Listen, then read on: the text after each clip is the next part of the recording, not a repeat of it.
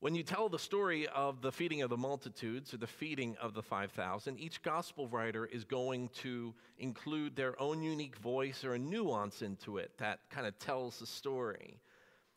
And so while we can look at some of the interesting differences, one of the things that really sticks out to me as I look at all four stories is what they share in common. What does Jesus do when he says, "Bring me that stuff. Bring the bread and the fish. Bring that stuff to me." And then now he begins to do this miracle. Now, all four writers say that he does the same thing. They use the same verbs. And so when I see that, that kind of sticks out to me. And I don't know if you've noticed how much of our lives, are routine, or we have habits in our lives. We've got kind of normal, regular habits. We've got some bad habits too, but think about your day and just how often you just tend to do the same thing over and over and over again. And so in our spiritual lives as well, there are habits, or what we could call spiritual disciplines, that we do as God's people that can help us grow in our relationship with God. In fact, we are called Methodists, right? And at first that was a derogatory term against John Wesley and his crew. Because they were making fun of him. They said, "Oh, there go the Methodists." Because John Wesley, at the very beginning of this movement, believed that there was a method. You got it? Catch that word? That there was things that you could do. We would call them spiritual disciplines. We call them holy habits. He would call them a means of grace.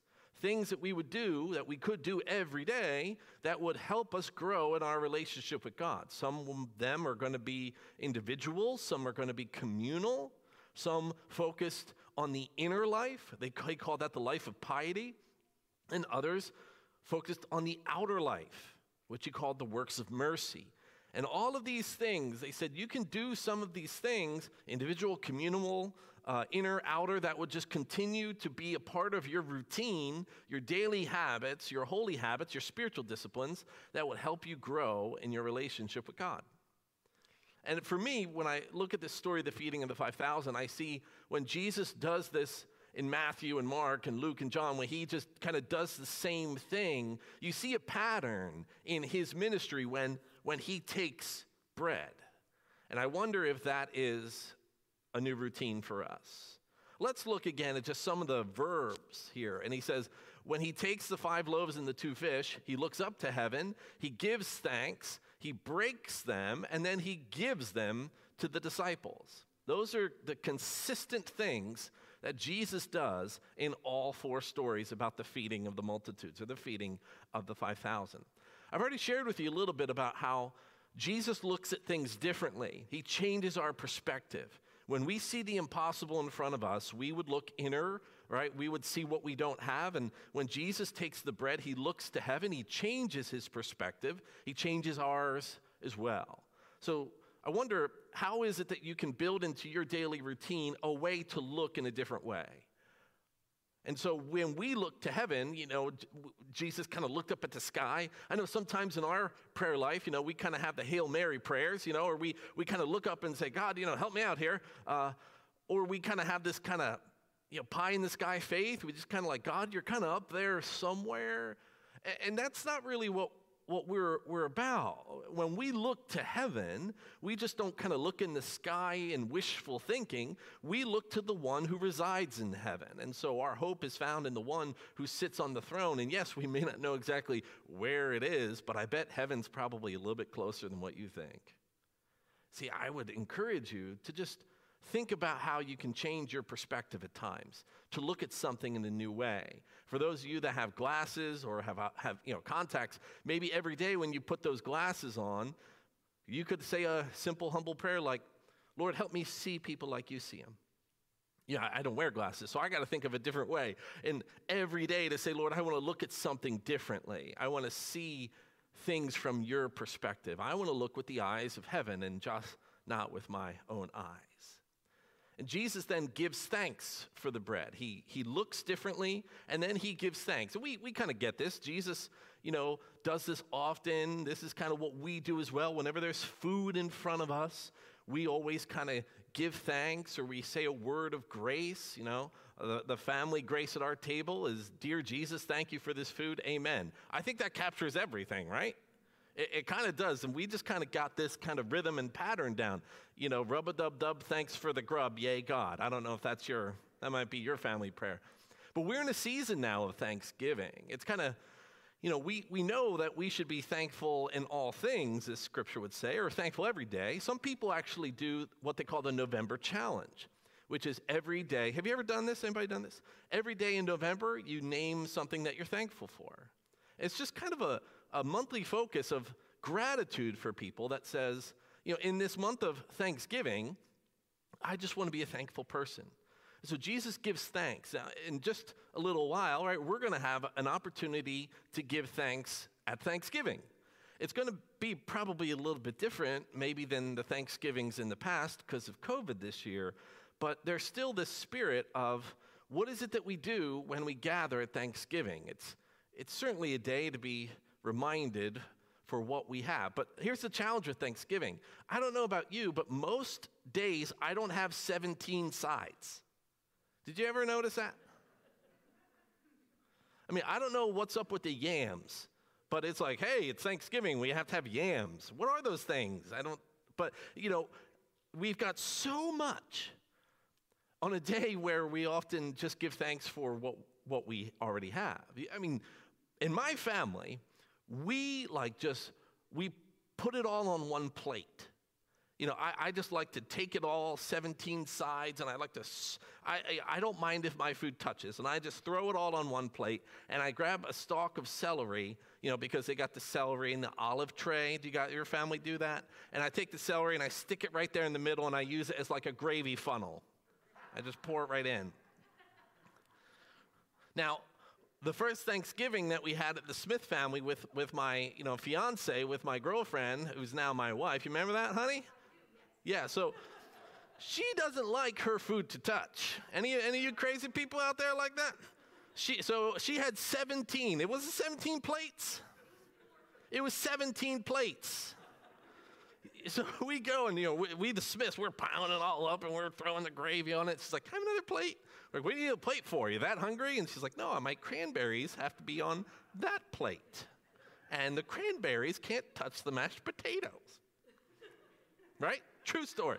True story. So this is what we do. We fill up our plates, and then, of course, we've got 17 desserts, of course, and then we're like, let's be thankful. Here's what Jesus shows us. Here's what we should be thankful really about. He's only got 5 loaves and 2 fish. You'd think that we would give thanks at the end, that after everyone, the multitudes, here comes the miracle, the feeding of the 5,000.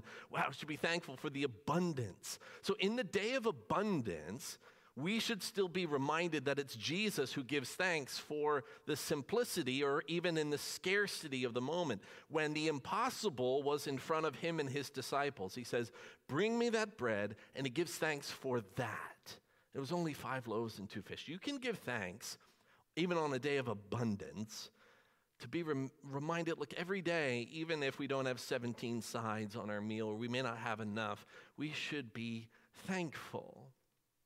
I think it's easy for us to be reminded that we should, look with the eyes of Jesus, or that we should be thankful in all things, even if we feel like we may not have enough to solve the impossible. It's this third one now that's challenging, and that's when he breaks the bread. This is a consistent thing that he does. And I'm reminded that brokenness is part of our lives. And it's not fun, is it? No one really celebrates the concept of brokenness. But I don't know about you, but I find that people tend to see Jesus most clearly in moments of brokenness and hurt, or what we call wilderness experiences. Sometimes we can be living our lives and we're doing our thing, and honestly, we could be doing kind of so well at this thing called life that we could start to believe that, we don't really need God. I'm doing just fine by myself, thank you very much. But it's in those moments when we are hurting or when we're struggling where we're reminded to say, oh, I don't have enough strength, do I? That there is one who cares about me, who has my best interest at heart, of whom I can trust, that wants to walk with me and help me and support me, and that his Spirit can comfort me and come alongside of me. We're reminded in those moments of where God is, and we can see Jesus in the brokenness. In the post-resurrection appearances of Jesus, his disciples on the way to Emmaus, you remember this story on the walk to Emmaus? Jesus comes along a group of disciples that are walking down the road, and they don't recognize him. He's there, and I don't know, if he's wearing a different robe or what is going on, but they just don't recognize him. Now, he's walking with them, and then he starts talking with them, and they don't even recognize his voice. Then they stop, and they say, come on, let's have a meal, and here's what happens. He took bread, he gave thanks. You see the pattern? He broke it, right, and he's going to give it to them. See the pattern? Then their eyes were opened, and they recognized him. And then he disappeared from their sight. What an interesting, then they say, were not our hearts burning within us while he talked with us along the road and opened the scriptures to us? What a fascinating story. He shows up, they recognize him when he takes bread and he breaks it. Did he have like a specific brand or something, that like a certain behavior? Did he market this thing? Did he trademark it? What is going on where they say, that's Jesus? It's because we recognize Jesus better in the midst of brokenness. Jesus takes the bread, he breaks it, and they see him.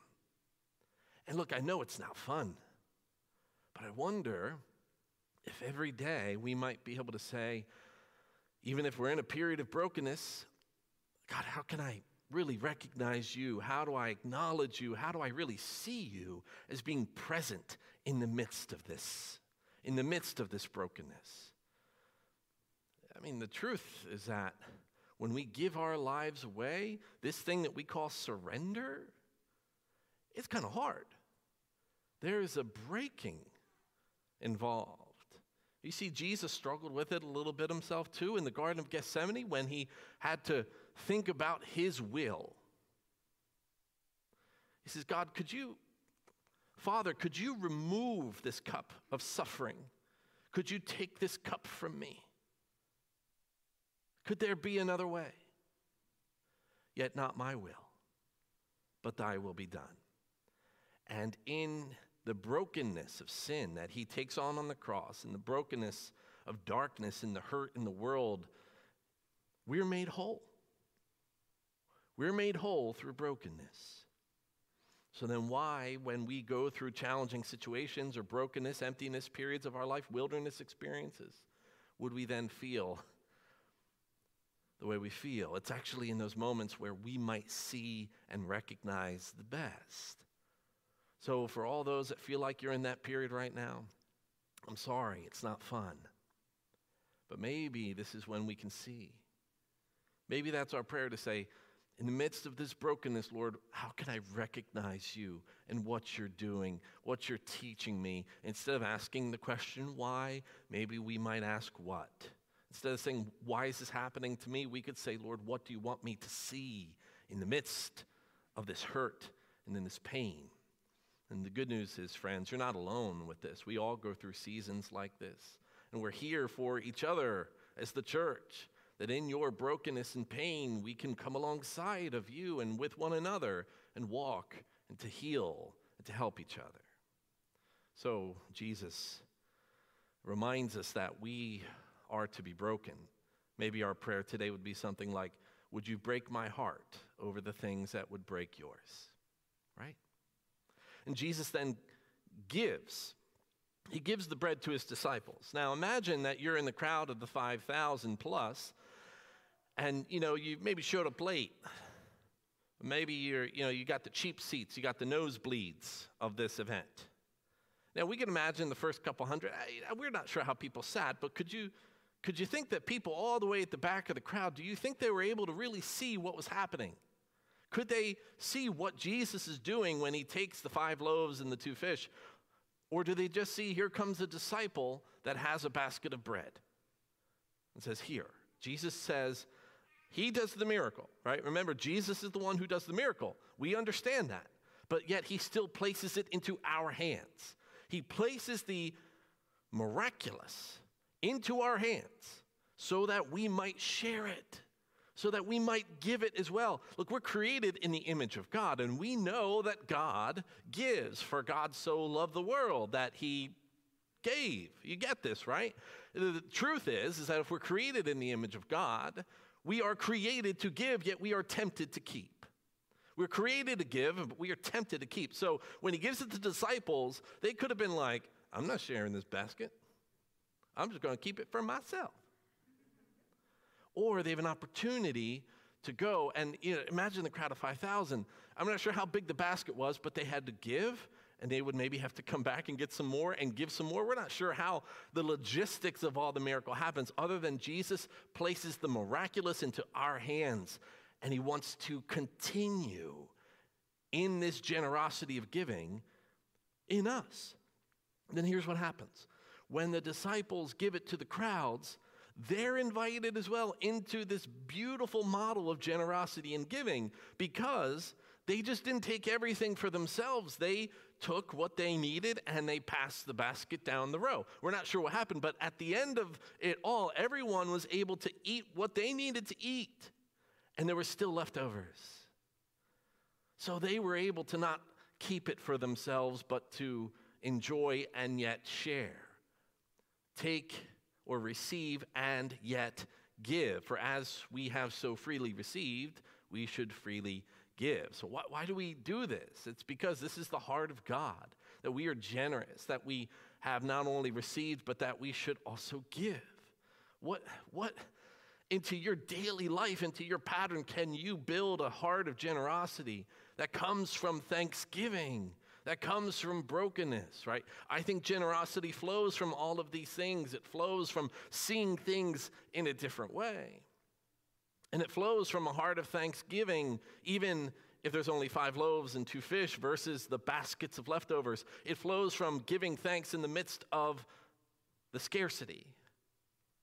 And it comes through brokenness. God, would you continue to break me down so that I don't believe that everything that I have comes from my own strength or my own will. Break me down so that I might give, so that I might be generous, so that I might be able to share that wonderful mercy and grace and forgiveness and all the wonderful things that God places into our hands. You might be the only Bible that someone reads today, and they'll see who Jesus is. As the crowd, the 5,000 people, they may not have been able to see him all the way at the front, but they see the wonders and the signs and the miracles of God as Jesus places it into your hands and you give it away. They'll see Jesus through you. That's why Jesus says, you are the light of the world. People will see your good deeds and praise not you, but your Father in heaven. Let your light shine so that people see those things and praise your Father in heaven. We're created to give, yet tempted to keep.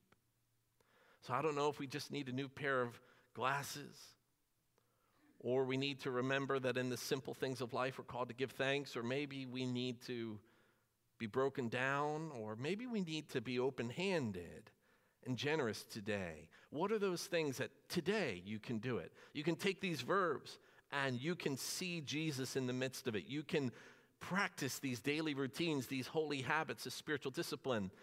What would it look like to not just have prayer and Bible reading or something as part of a spiritual discipline, but to say, I want to look in a different way. I want to give thanks in a different way. And I want to understand that brokenness can be part of life, but it's where I recognize Jesus in the midst of it, and how even generosity might be a daily thing.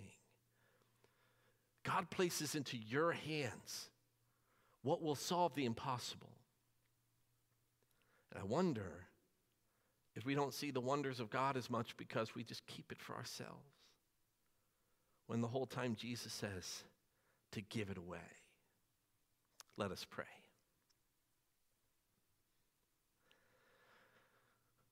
Today, Lord, we look, we give thanks, we break, and we give.